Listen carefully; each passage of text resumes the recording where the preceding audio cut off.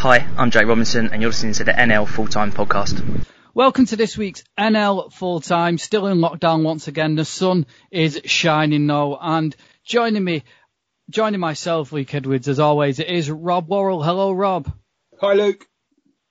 Although you weren't here last week, so welcome. I suppose it's a welcome back, Rob. Yeah, absolutely. It was lovely last week not to take any part and then just listen to the podcast. It was good fun. So we'll have to try that again sometime. Well, get rid of you for a week. Yeah, that's it. And we've also got Tom Long. Hello, Tom. Hi guys, how you doing? Very well, thank you. And we've had coaches on, we've had managers on, we've had nearly everything at the minute. What we haven't had on yet is a player, and we've brought that trend this week. We've got Barnet FC skipper and former Aldershot skipper as well, and skipper of a couple of other clubs that we'll get on to shortly. It is Callum Reynolds. Hello, Callum. Hello there.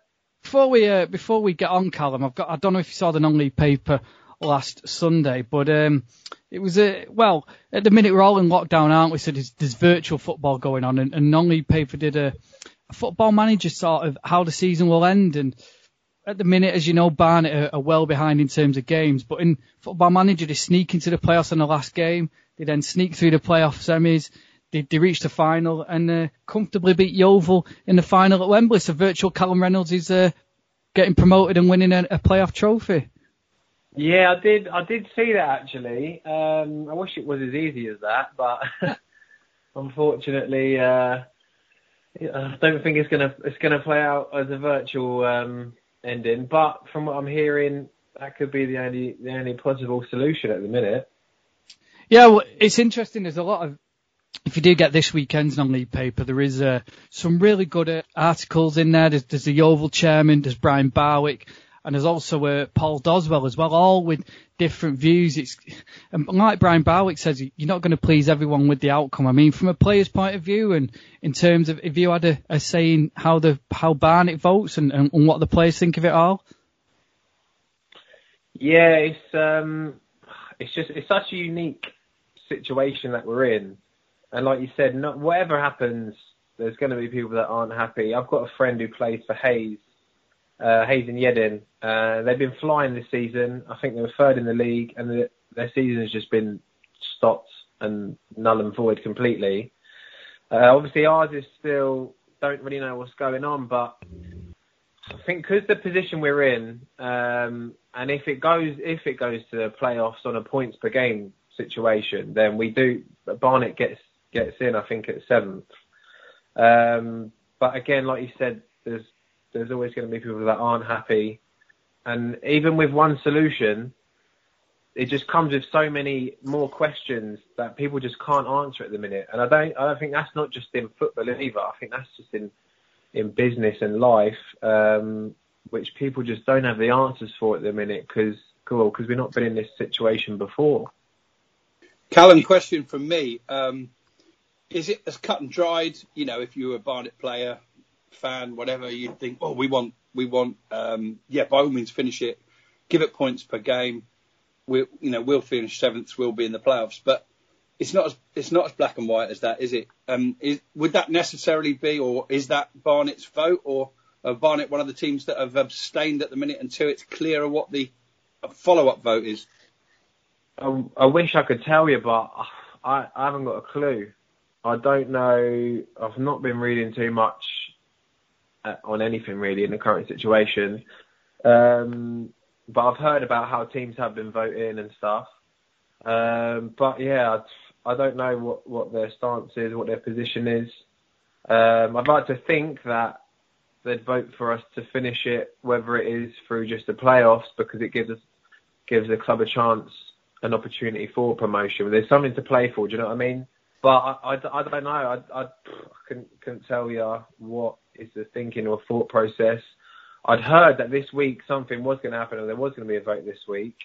But it's Sunday now and I'm doubtful anything will come out today. But I also heard, I've got a friend who works at a Premier League club, and they're in a similar situation. They're having votes. And it's been quite interesting to find out who the teams that have voted for the season to carry on have been. Yeah, and another thing that's not clear as well, I think is the deadline for this vote. You'd think it would be, this is the choice, get on, give the clubs a few days or a week, but apparently it's May the 7th, which is kind of staggering to me. That is still 3 weeks away, so it is a little bit of a bizarre one. On the financial side of things, Callum, I know Barnet were very quick to look at their staffing situation, and since then, obviously, the government have come up with their scheme to ensure that jobs can be kept open for people, which hopefully is a bit of relief to some of those employed at Barnet. But from your point of view, in terms of financial support from higher up, you mentioned you've got a pal who's at a Premier League club. Where do you stand on that one? Do you feel they should? Do you think what they've done by advancing payments is enough? There's always, they come under a lot of scrutiny, Premier League players, even with this situation, asking them to take pay cuts. But you'd think that with the position that the clubs are in, and for the sake of football, because it's not just, I don't think it's just non-league clubs, but I think there'll be a lot of league clubs as well, which are going to be, they don't know what the future's going to hold. And for the sake of a year of Premier League teams taking a hit on these massive payments, it's not going to have to be a massive hit for them. But if some of that money is then distributed between teams lower down in the Football League and obviously in the non-league, I don't see why they wouldn't do it for the sake of football. Do you know what I mean? If it's 1 year to help people sort of stabilise from whenever we come out of this position, you'd like to think that they do all they can to do that and support them, because everyone loves football, and you've got fans that are just as passionate, if not more, in the non-league than you have in the Premier League, and that's what it's about. It's for the community and the fans. Football, obviously, we love playing it as players. It is just a game at the end of the day, but it's not, especially with people's livelihoods involved with the club that are on the non-playing side of things. So yeah, it would be a massive thing, and I think it would. I don't know. I think it would probably bridge a bit of a gap, because the Premier League seems to just be miles away from everyone, doesn't it? Even as fans watching, it would be. But yeah, I'd like to think that something could be done to help teams lower down in the football pyramids. You mentioned about livelihoods, and it's really refreshing to hear players talking about how everyone's concerned about the non-playing stuff. But obviously, you guys have got your livelihoods wrapped up in the game as well. Now, up at the Premier League end, furloughing players is obviously never going to be an option when people are earning millions of pounds a month. But do you think that clubs might start to look into the furlough scheme for players if this drags on? Yeah, well, definitely. Like you said, especially teams like traditional non-league teams that maybe haven't been in the Football League and rely on even the gates, if you like, from home and away support. And I think it's there for businesses to kind of survive throughout this. I don't know what their kind of employment scheme is with that. Obviously, players are on a contract, so there's a start date and a finish date. Whereas other people that work on match days, I don't know what kind of contracts they're on and how that works. But it's, I think there's quite a few clubs that have already started using it. And I completely agree, if it helps the club to stay afloat, they're well within their rights to kind of use that. I read a really good article with James Chester on The Athletic this week, where he was talking about how difficult it is to maintain fitness when you have absolutely no idea when the season's going to continue. What sort of stuff have the club put in place for you? What's your role as a leader in the dressing room as well, around making sure that the lads are still doing their fitness? Yeah, it's a tough one, because normally you have a break at the end of the season. You have like a couple of weeks where you chill out, go on your holidays, and then you kind of back to it, doing a little bit, and you're working towards a date. But yeah, it's tough, especially I found last Monday after Easter weekend, not that I did anything particularly special for Easter, weren't seeing family or doing anything, but I woke up on the Monday and I just thought, what's the point? What am I working towards? There's no kind of end goal.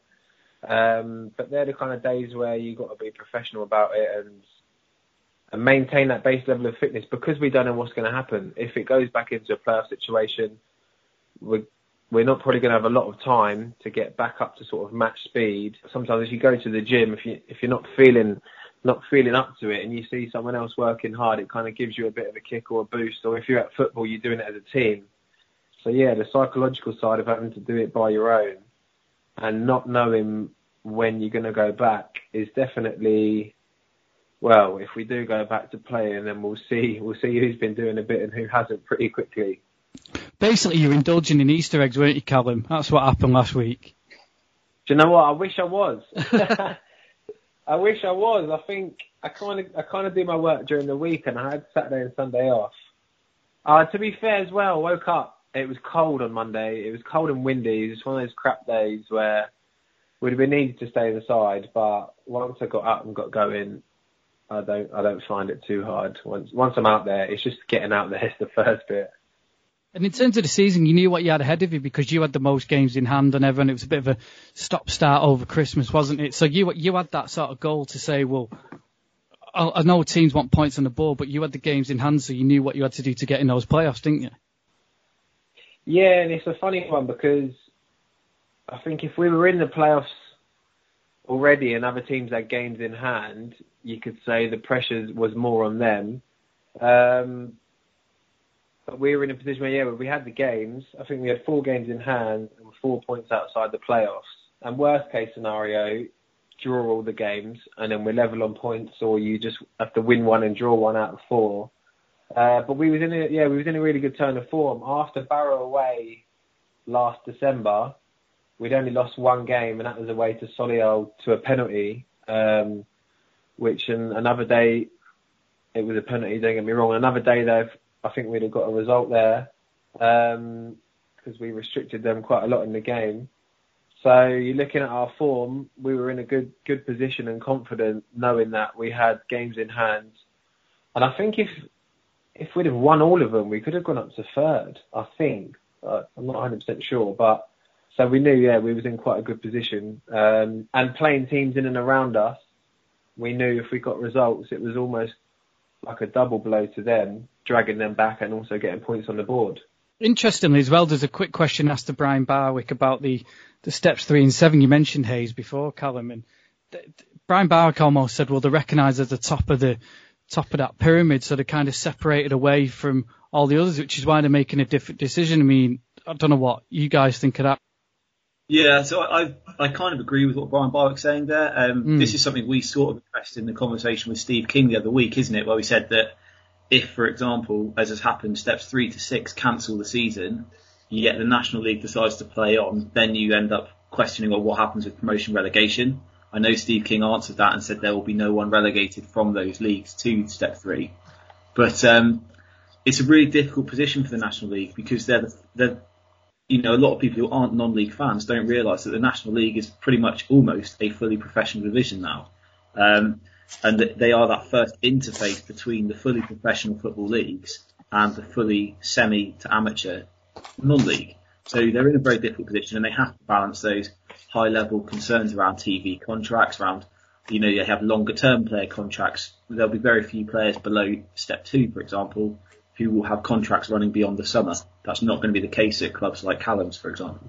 No, and I know Dickie had a bit of a conversation with BBC Sports' Ian Dennis on Twitter this week, and because he tweeted basically saying that National League clubs are currently split regarding the end of the season.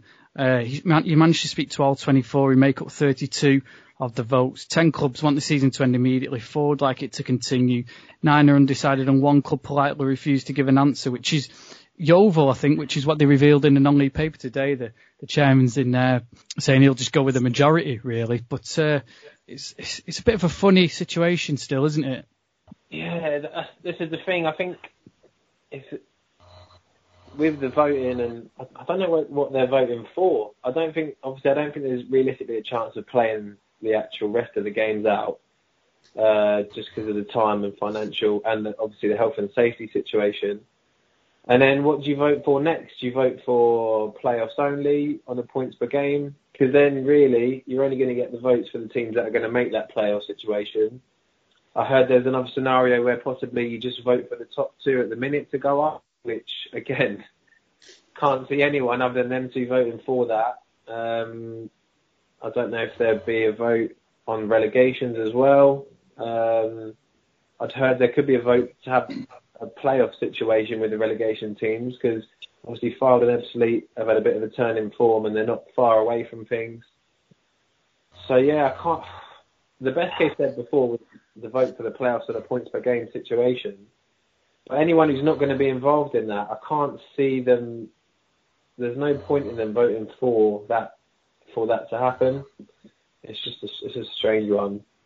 Nobody knows at the moment, do they? You really don't. I mean, I've got a strong gut feeling that ultimately, sadly, and I don't agree with it, but my gut feeling is that eventually it'll all be called null and void, and we might just see the one solitary promotion, which in itself will cause argument and discussion, certainly from Harrogate's point of view. But I don't know anybody who would begrudge Barrow being given the 72nd place in the National League, vacated by Bury on merit. But it wasn't done, and strange things happen in football. I've got a vested interest. Lovely place, Barrow, but I've been there the last 5 years. I really want them to go up, so I don't have to do that trip again. I think one other thing which Callum certainly might think about is, if they do decide to give 2 promotions, how would they decide where that playoff promotion goes? And when we look historically through how playoffs have turned out, it's often the club that's in the best form approaching the playoffs, as opposed to the club who sits highest in the playoff positions, who performs the best.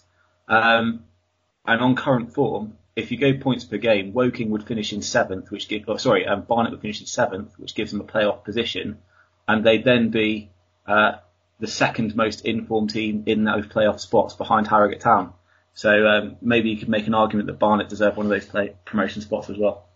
Yeah, that's the thing, because of our upturn in form and results and points per game that we've been doing. We put ourselves kind of in that position. If it does come to it, hopefully it does. But then it's how long do you wait? Realistically, you don't see the current state of the country, especially playing a football game. Just can't see it anytime soon. Obviously going into another 3-week lockdown sort of period. It's not an essential, if you like, job that needs to be done, as much as we love it, and it's not trying to put it down, but in terms of what the country needs at the minute, I don't know, maybe some people do need football back in their lives. But yeah, you just don't know, do you? There's so many questions. You just hope that something happens, because the hard work that all the clubs put in from July in pre-season, you'd hate to see it come to nothing, really. Yeah, I mean, obviously we've done this to death. And the final question on it is, we had Steve King on the other week. He just mentioned about a season with a month-long tournament in the summer. I mean, would you be up for that, Callum? As I say, do points per game for the league and then just have a quick tournament for the playoffs and do it that way, and then get stuck into the season after? Yeah, I would be in favour of that. And I don't think it's too unrealistic, because the playoffs, whatever position you're in, you could fit it in 2 weeks. Do you know what I mean? The first 2 games could be a midweek. The second round, if you like, of the games being on that weekend, and then the final the following weekend. So that would be as fair as you could be, really, if you did it on a points per game scenario. You'd still have that playoff situation where you've got the opportunity to get the promotion. No, absolutely. It seems a good idea, and you could have it as a pre-season, because in pre-season you play every 3 or 4 days anyway. So it's certainly got a thumbs up. So if the authorities are listening, I mean, Ollie at the National League, if he's listening, there we go. We've had a player and a manager say they both want it. So let's get it on. Just a final quick one on this before we move on. a tweet out on the morning we record this podcast from your old teammate Kins, Lewis Kinsella, Callum Reynolds. He says if every Premier League club and Championship club played a friendly when this is all over with a National League club, would the ticket prices from the game be enough to support the teams financially? ? Be a bit like George Best when he took a team to Dunstable Town. Yeah, I did see that, and at the time I thought it makes sense, but then how much? Obviously, you probably split the money evenly, but again, with money in especially top level football now, you just imagine someone got injured from one of the top teams, one of the best players, say. Like you've got Liverpool top of the league at the minute, and say Van Dijk broke his leg in this friendly, it would just. I think there's too much. I hate to say it, but there's too much money involved in the top level now. As great an idea as it would be, I think. Not only that, Callum, but what if you pulled your hamstring trying to chase Sadio Mane? Well, exactly that. I think if he went clear, I'd let him go because I wouldn't catch him. But yeah, it sounds like a good idea, but I think it would be too hard to do. I think it'd be too hard to do that. Well, we applaud the idea, Kins, and good to know that you're applying your brain as well as getting yourself back to full fitness. This is a message from the government and the NHS about how to protect yourself and others from coronavirus. Wash your hands more often than usual, for 20 seconds each time. Use soap and water or a hand sanitizer when you get home or arrive at work, when you blow your nose, sneeze or cough, and when you eat or handle food. For more information, go to nhs.uk/coronavirus. Protect yourself and others. Hi, I'm Jeff Brazier, and this is the NL Full-Time Podcast. Callum, let's move things on a little bit to something a little bit more light-hearted, a little bit more fun in these difficult times.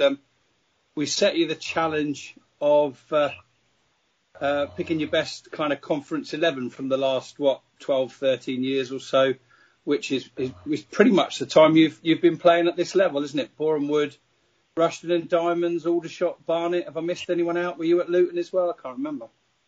Went on loan to Luton from Portsmouth, and then actually started off.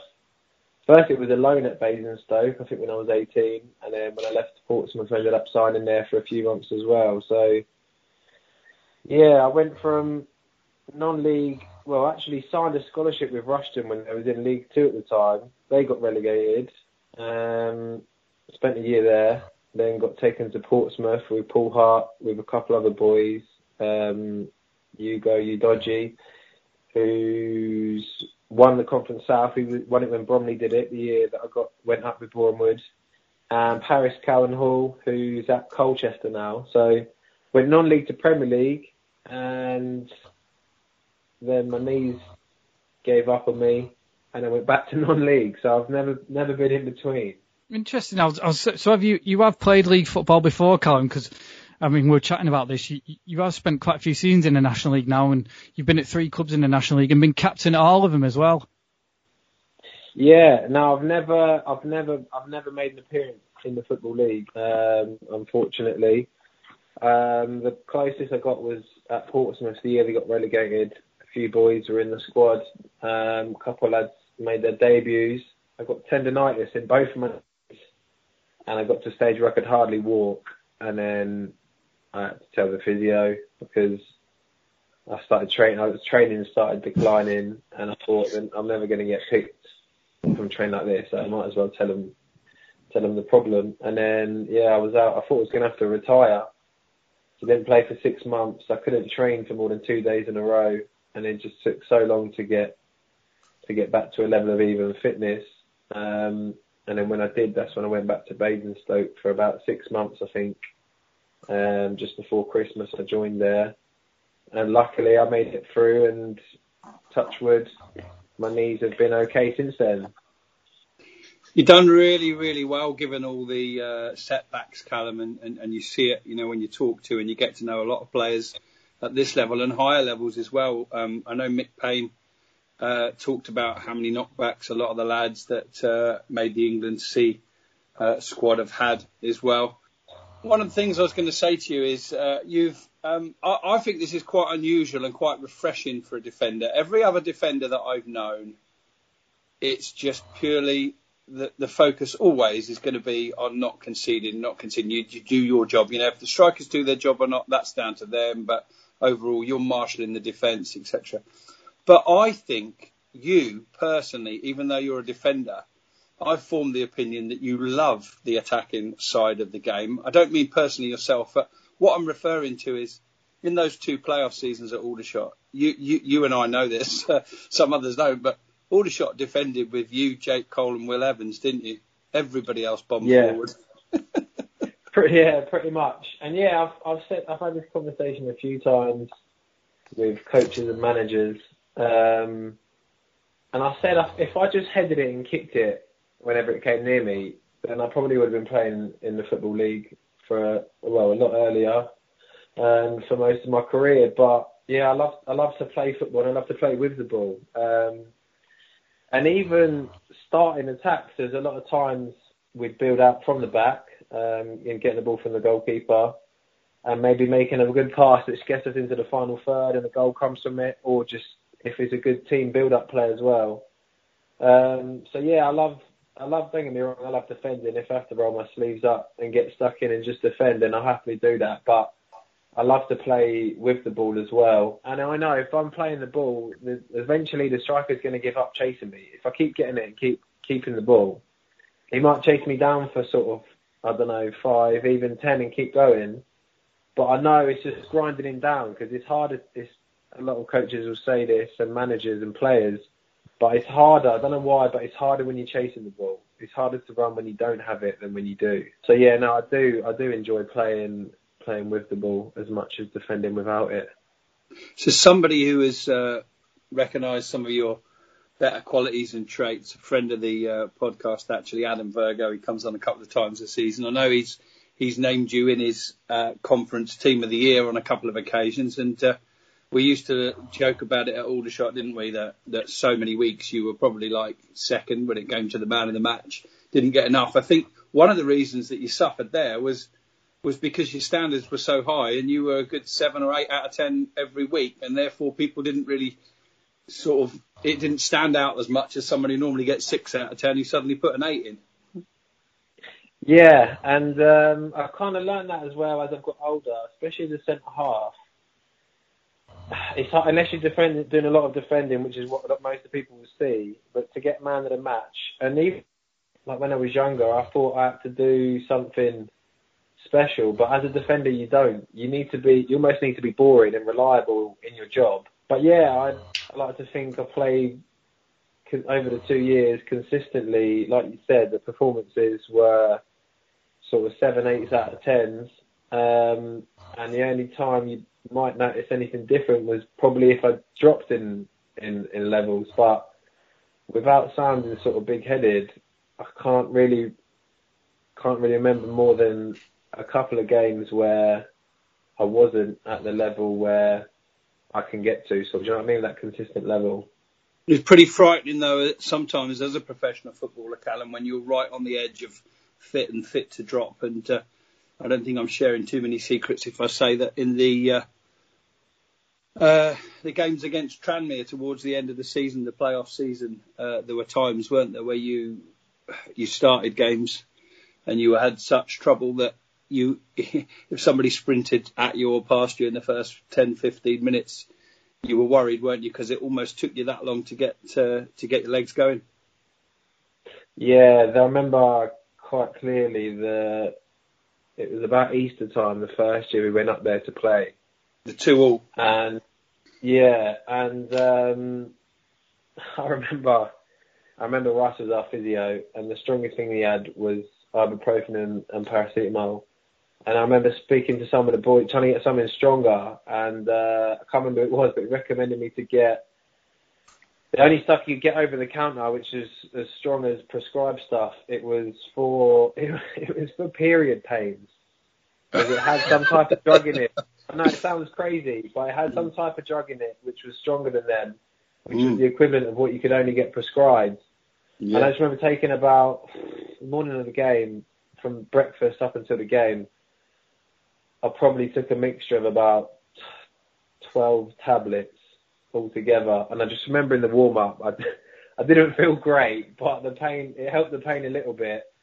Yeah, a lot of people just see you come out on a Saturday maybe for an hour and a half, or a Tuesday as well, but they don't realise the stuff you have to go through for the rest of the week, the aches and pains and things you have to do to try and just get through games sometimes, because that's what it was sort of at that stage. It was just getting through them and hoping that you didn't really let the boys down. But that's the reality of it, and especially now the game is getting quicker and more physical. It's just a reality, really, of how football's played. Let's move on then, Callum, to your best conference 11. We gave you a bit of a criteria, but just set it up for us, really. How did you set about doing it? Tom, we've all had a glance at it already, and we'll get you to read it out in just a moment. But a bit of an unusual formation. Was that just something you did to accommodate the players you wanted to get in? Yeah, kind of. It's a very, very attacking team. But yeah, apart from, there's only three in the 11 that I didn't play with, but had played against. And then one that I just watched when I was younger as well. But everyone on the bench, played with everyone on the bench. I had to put a bench in because there were just so many good ones that I couldn't include, and I couldn't play 6 up front either. So yeah, we didn't. We didn't. We deliberately didn't tell Callum he could pick some subs because we knew he would anyway. And if we gave him 5, he'd have took 7. No, I'd love to see 6 up front, Callum. It would leave you a lot to do defensively. Although I noticed you've not picked yourself in this. Are you manager? Yeah, I thought about putting myself in there, but yeah, no, I didn't make it. You dropped yourself. You should have got Adam Virgo to pick the side. Yeah, true. Now, to be fair, looking at it now, it would have been great to play with at centre half with McNulty, just to learn off of him. Would have been a brilliant experience. So you've picked in goal then Simon Moore at Farnborough, Richard Tate from when he was at Tamworth, Steve McNulty, who's obviously currently at York, but he's played at Barrow, Fleetwood, Luton and Tranmere. Neil Taylor, who's in the Premier League with Villa, he was at Wrexham. Keith Keane at Luton. George Boyd, we all know about him. He's been one of the success stories from non-league, from Stevenage. Jack Taylor, who played with until very recently. Lee Tomlin, who he played with at Rushden and Diamonds, and he's doing really well at the minute in the Championship. Lee Angol, who you're at Boreham Wood with. Callum Wilson, wonder whatever happened to him. That was at Kettering and Tamworth on loan. Jamie Vardy, obviously FC Halifax and Fleetwood. Andre Gray at Luton. Kevin Gallen, who used to be at QPR, but you saw him at Luton and Braintree. Simeon Jackson, Rushden and Diamonds. Kevin Nichols, Luton Town. And Scott Loach is your sub-keeper, Hartlepool and Barnet. Yes, not a bad team. Yeah. So which is the one that you haven't seen? Which was the one that you only watched then and hadn't played with or against? Well, the one that I watched was George Boyd. When I was younger, we had a team. I used to play in the local leagues in Luton, and there was a team in Stevenage as well. We all used to kind of win the league. And I don't know who it was. I had an old coach called Robbie O'Keefe, who I'm not sure what he does now. I think he works at Premier League academies and organises trips and stuff. But anyway, he somehow got us together and we formed Stevenage. I think under 15s and under 16s. And that would have been 15 odd years ago, 14, 15 years ago, at the time when George Boyd was playing. So we used to go watch Stevenage in the conference. And he was just class. He was just, you've seen obviously the career he had. But the way that he moved and with the ball, he was just on another level. And I remember it clearly watching him. And played against him this pre-season for Peterborough. Obviously, he's kind of in a different role now.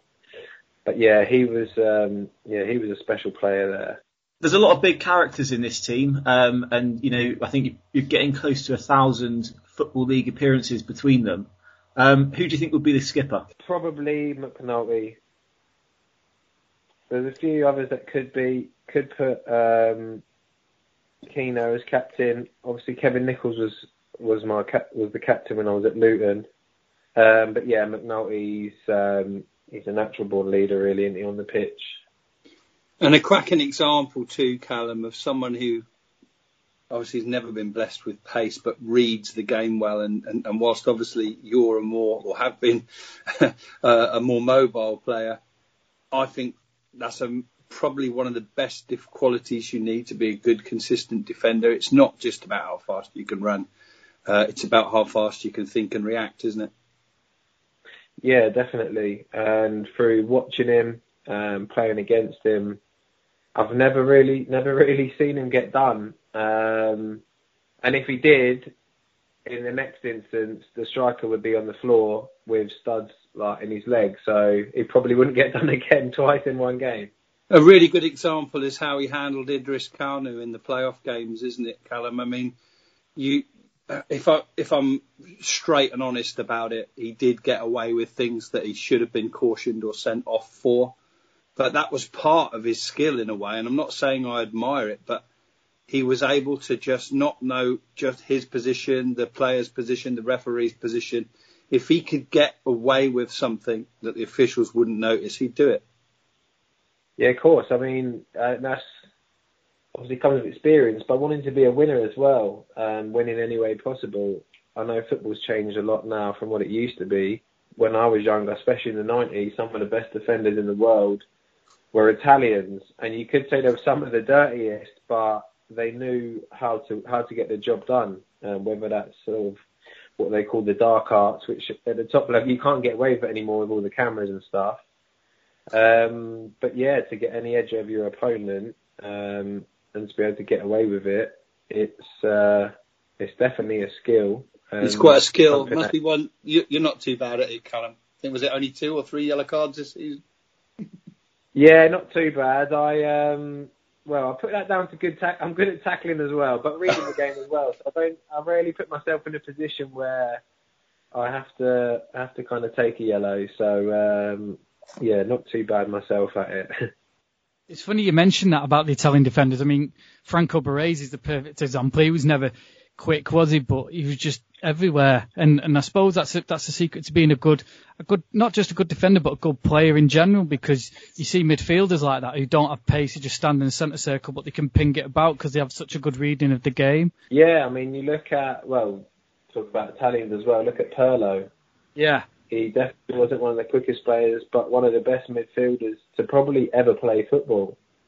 And then you look at, everyone talks how highly, especially foreign players, how highly they regard Paul Scholes. And again, you wouldn't say he's anywhere near one of the quickest players, even in the top half of the team. But to be 2 steps ahead of everyone else in your head on the pitch counts for more than being 2 yards in pace quicker than someone else. One question or 2 questions to you about a couple of players in your team, Callum. Just briefly, really, on Jamie Vardy. I'm presuming from this and what you said that you played against him. How was that experience? And then also probably the freshest name on this team list. Talk us through the qualities of Jack Taylor. Yeah, well, Vardy, I didn't actually play against him. I was at Tamworth, the year I was at Tamworth. And the year that Fleetwood won it. And McNulty was actually playing for Fleetwood as well. It was when they had a good bit of money for the non-league. And Vardy was he's not much different to what he is now. It just would have been horrible to play against. And I really wanted to play. I remember I was fuming as well because the centre-back, I was on the bench and the centre-back got sent off and I thought, this is my chance to come on. Got warmed up and he brought a midfielder on and done something. I was fuming because I would have loved to have just played against him. But obviously you've seen where he's gone on from there. But even the same as, I'd put him in the same bracket as Callum Wilson. When people say they're kind of like non-league strikers, but They're not. They're Premier League stars, and they're both England goal scorers and strikers now. And the main fundamental of that is just working hard.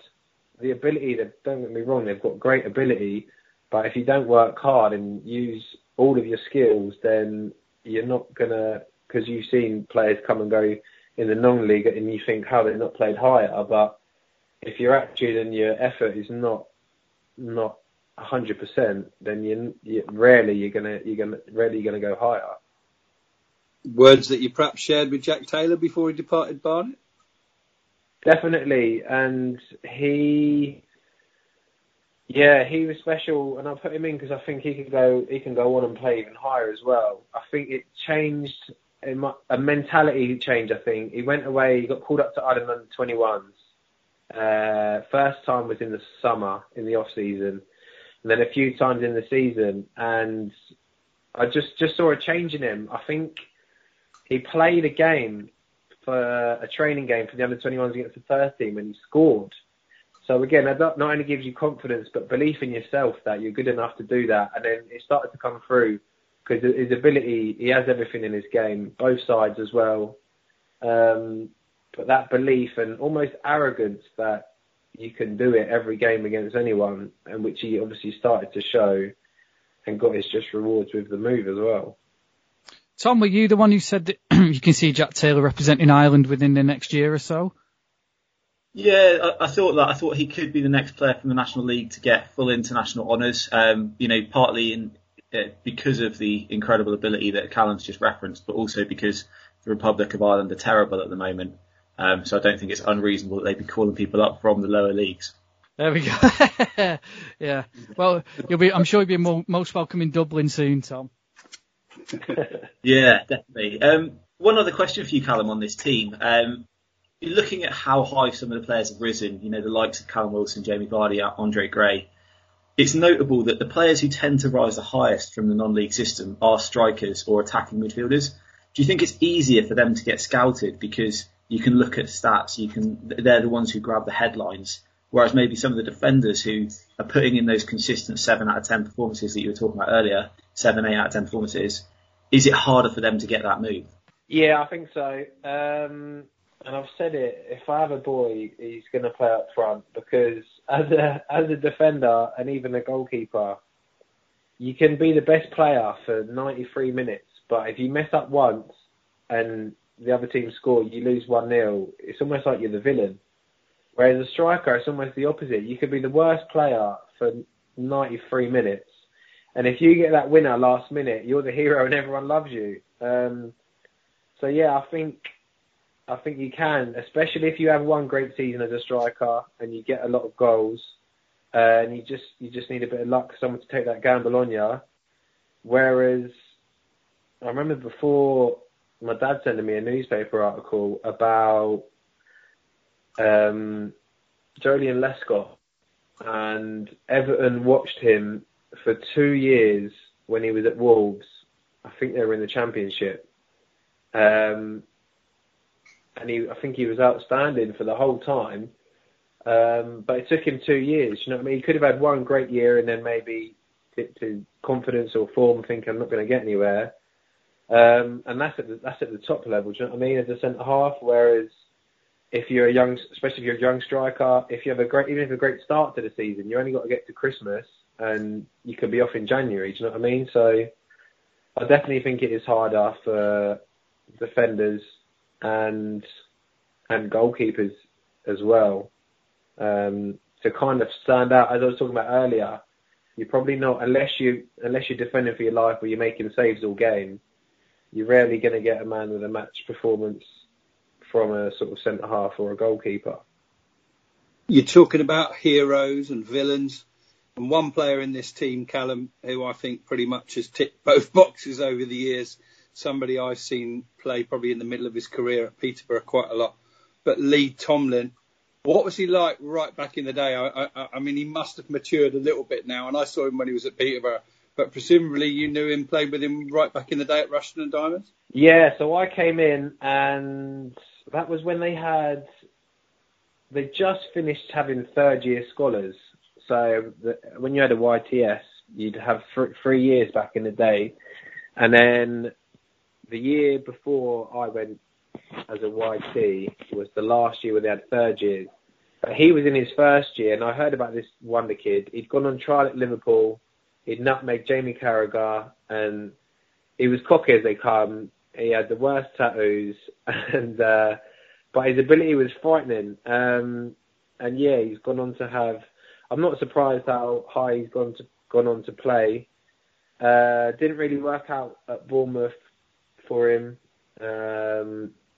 Again, I don't think that's ability-wise. I think from what I've gathered and know about Eddie Howe and the types of players that he wants, he's probably not. He's a special talent rather than kind of a. I wouldn't say he's not a team player, but if you know what I'm trying to get at, he's. Yeah, absolutely. Yeah, you know, he's somebody who. He's a special game winner, but yeah, he's not going to be. There's some weeks where you might not get anything from him. Do you know what I mean? A maverick. Yeah. A bit of a maverick. Yeah, that's a great word. It almost seems to resurrect his career under Neil Harris at Cardiff, because he went back on loan to Peterborough last year, did he? Yeah. And yeah, he's one of my best mates, Marlon Packer. I played with him in the youth team. He's at Cardiff as well with him, and he knows him and loves him. He was at Bristol City with him as well, and he seems to have it just seems to have been a blessing for him really with a change of manager. He was in the 442 top 50 players in the Football League this month at the age of 31. Yeah. Not surprised from what I saw, and a bit of a hothead. I was going to say, did you see much? Yeah, I was going to say, did you see much of his temper? I mean, I haven't watched that many Peterborough games myself. My boys both support Peterborough, living in Cambridgeshire, but I think 2 of the Peterborough games I have seen, he did get sent off. Yeah, and obviously being in close contact with him and seeing around the place. But I think it's just because he wanted to win. And sometimes, like you said, you only see him in that 90 minutes on a Saturday, and you think this geezer's like, what's he doing? He's letting the team down. And there is a fine line where you can cross where it ends up costing the team, but. Yeah, I think it's just another thing that comes with it is he just wanted to win, so it's not a bad thing to have. Now, a lot of people have been doing virtual quizzes in the downtime, and I know, Tom, you've devised a nice little quiz, haven't you? Yeah, so we've got a little quiz. We're going to play the Superfan versus the National League player on a National League trivia.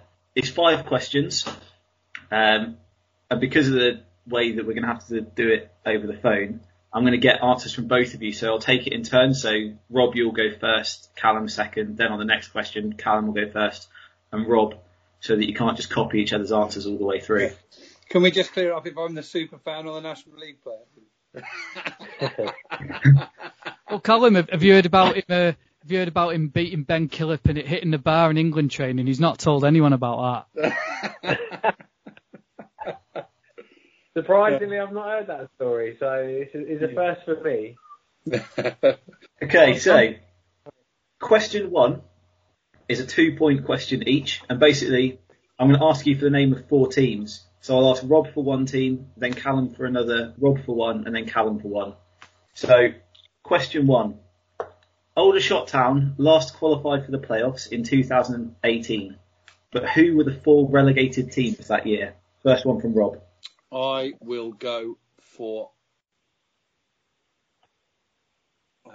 No, I was going to go Braintree, but they were the following year, weren't they? Good job you're recording this, Luke. You can take the time legs out. Going to say, how long do you want, Rob? Is there a time limit, Tom? Yeah.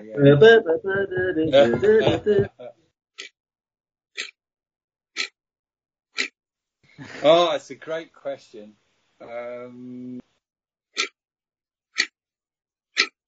Who would have gone down a couple of seasons? It's so much easier to do last season.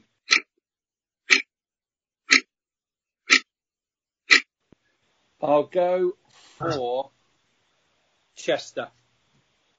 Correct. Chester did go down. Callum? 2 years ago. Woking? Correct, yep. Oh no, is that back to me again? It is, yeah. 2 to go.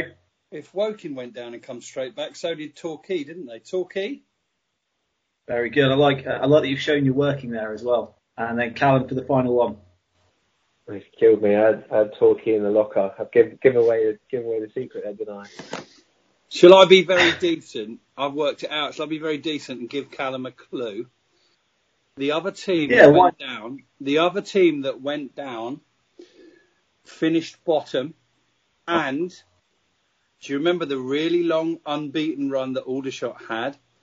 And then they went away to play this team, and it was the first game that I ever commentated on as the regular BBC commentator, and the Shots lost it 1-0. There's your clue. I'm trying to think. I'm trying to picture different grounds across the country as well.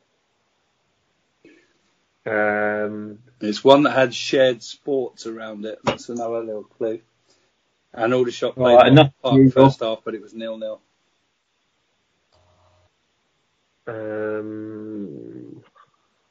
Was it Gateshead? Was it? No. Right, go on, Bob. Yeah, I think I'm pretty sure it's Guiseley, but Guiseley. Yeah. It was Guiseley, yes. Yeah, Guiseley. Right. What a terrible place to play. Hello, Tom, if you're listening. Tom Feeney. Oh, yeah. You know what I remember from that day as well, Rob? We got the train up to Leeds. Yeah. And we got taxis from Leeds train station to Guiseley. And the gaffer and Rowie, taxi never turned up. So we were all sitting in the changing rooms at about 2:30 and no staff was there. So that was a bad start to the day, and it only got worse, really. Yeah, absolutely. Okay, question 2. Callum, you'll go first on this one.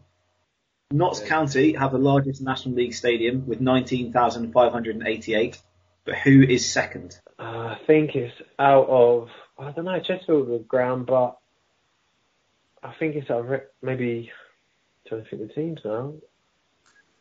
Wrexham and Yeovil, I reckon it'll be out of. I'm going to go, no, do you know, I've never even been to Yeovil, so I'm going to go Chesterfield. Okay, and from you, Rob? I think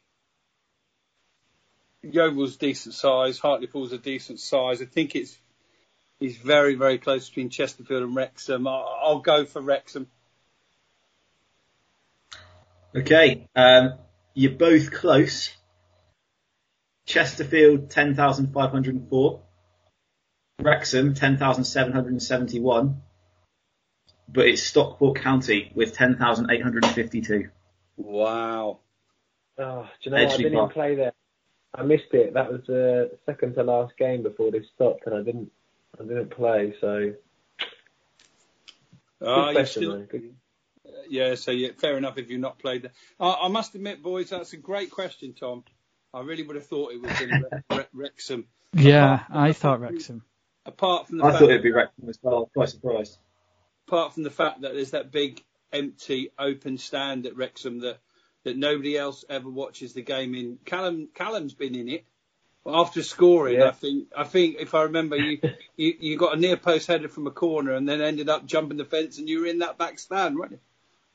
Yeah, the speed of the running header took me in there, and luckily there was no fans in there because I ended up quite far in. But yeah, I've been in there. And Tom, special mark for you, the quizmaster, for finding a question that somehow led to us connecting to a rare Callum Reynolds goal. Chris will be shaking his head at home now, won't he? That he didn't say Stockport County. Yeah, he will. Chris, he's not on this week. Yeah, Chris Pratt's going to be screaming at his headphones when he listens to this on the podcast. Right, question 3. So, Rob, you'll answer first on this. Who is the top scoring non-UK national in this season's National League? Oh, my goodness. I think I know there. I'm going to show my ignorance because I've got to go for my man, but I bet he probably is a UK international. But I'm going to go for Kabongo Tshimanga. Okay, Kabongo Tshimanga from Rob. Callum? So non-English or British? UK. So English, Welsh, Northern Irish or Scottish. I should say you're allowed to put the same answer. I'm going to say Simeon Akinola. He's definitely not British. Oh, yeah. Ooh. And he's our top goal scorer, so I'll go with him. Simeon Akinola.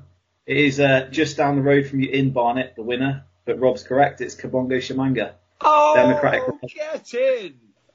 What's Kabongo's nationality? He is Democratic Republic of Congo. I was expecting Rob to get that one right, to be fair, considering I'm quite certain he follows Shamanga around during the week.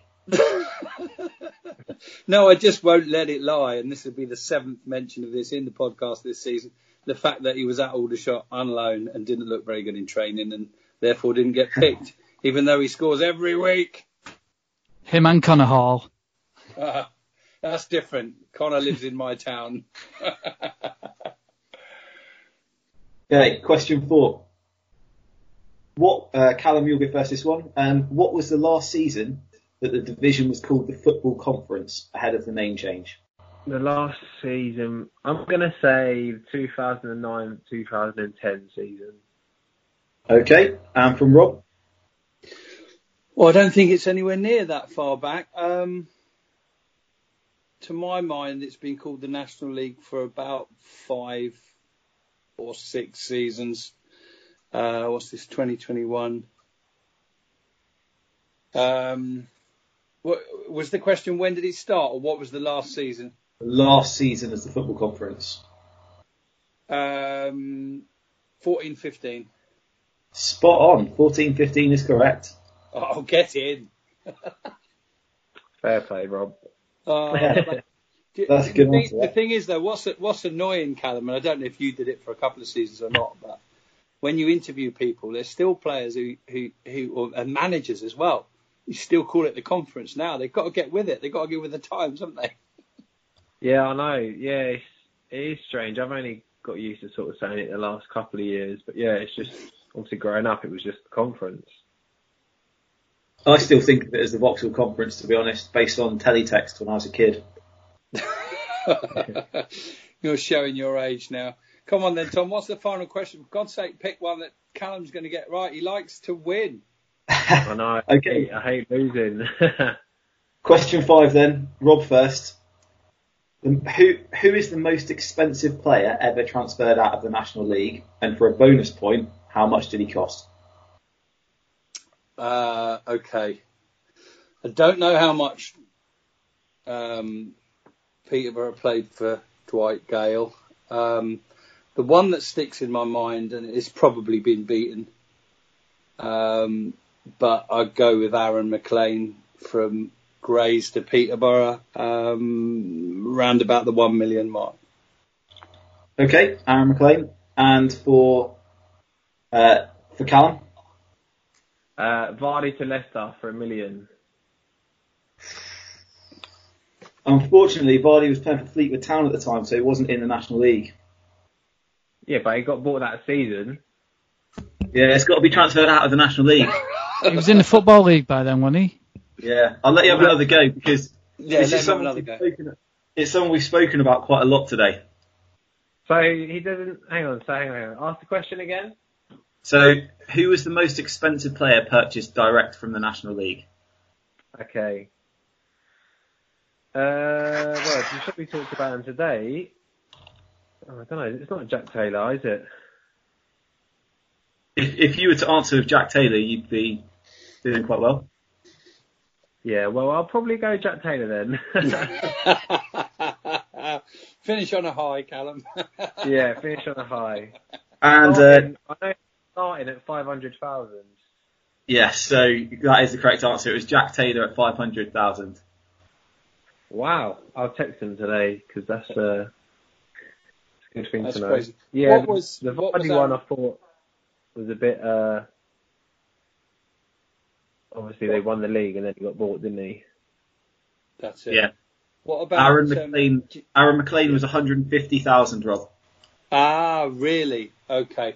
I think what's probably blurring my memory, it's not an excuse, but I think at one point Aaron McLean did go for 1 million. Maybe it was his transfer from Peterborough to Wolves. anyway, it doesn't really matter. It's incorrect.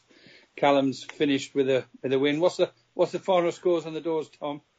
Final scores, well, it was closer because Callum got the fee right as well for Jack Taylor. So a 5-3 victory for the Superfan overall.